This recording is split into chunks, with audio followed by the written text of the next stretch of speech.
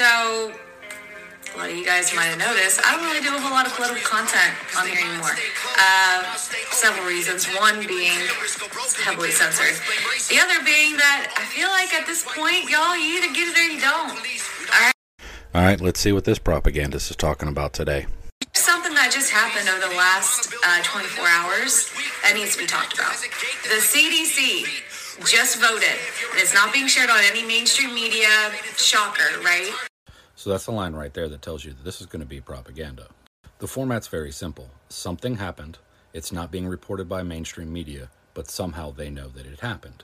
The irony being, though, they know that it happened because it's being reported by mainstream media.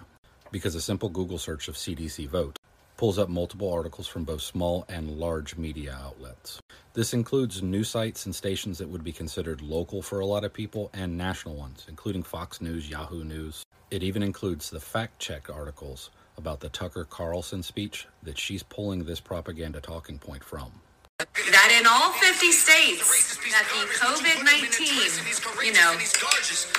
is now on the recommended list for all public school children. You can say shot. You can say COVID-19 shot, COVID-19 vaccine, COVID shot, COVID vaccine, shot, or just vaccine. It's easy. Try it. But apparently we need to teach people what the words recommended mean. The CDC putting out a list of recommended vaccinations is not a mandate. All a recommendation is advice. The CDC voted that their official stance would be that the COVID-19 vaccine should be added into the school vaccination list. But since it's a recommendation, not a requirement, that doesn't mean your child is going to have the COVID-19 vaccine to go to school. That's determined by your states, which you would think the states' rights crowd would be happy for. But instead they put out propaganda.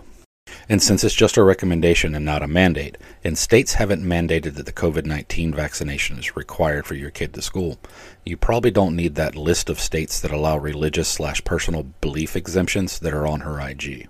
You know, the list that she's encouraging her followers to check out so they can file fake religious exemptions? And this is where one of the reasons for propaganda comes in. Because if you go to her IG or you go to her TikTok profile, you're going to see her link tree. And in her link tree, you're going to see all her coupon codes and affiliate links, including the link to the health and wellness MLM that she sells. The anti-vax movement is a grift, using disinformation and propaganda to create fear so they can sell you untested and unregulated supplement products. So when they tell you that no one's reporting on it, more than likely they are, and they just don't want you to go look it up.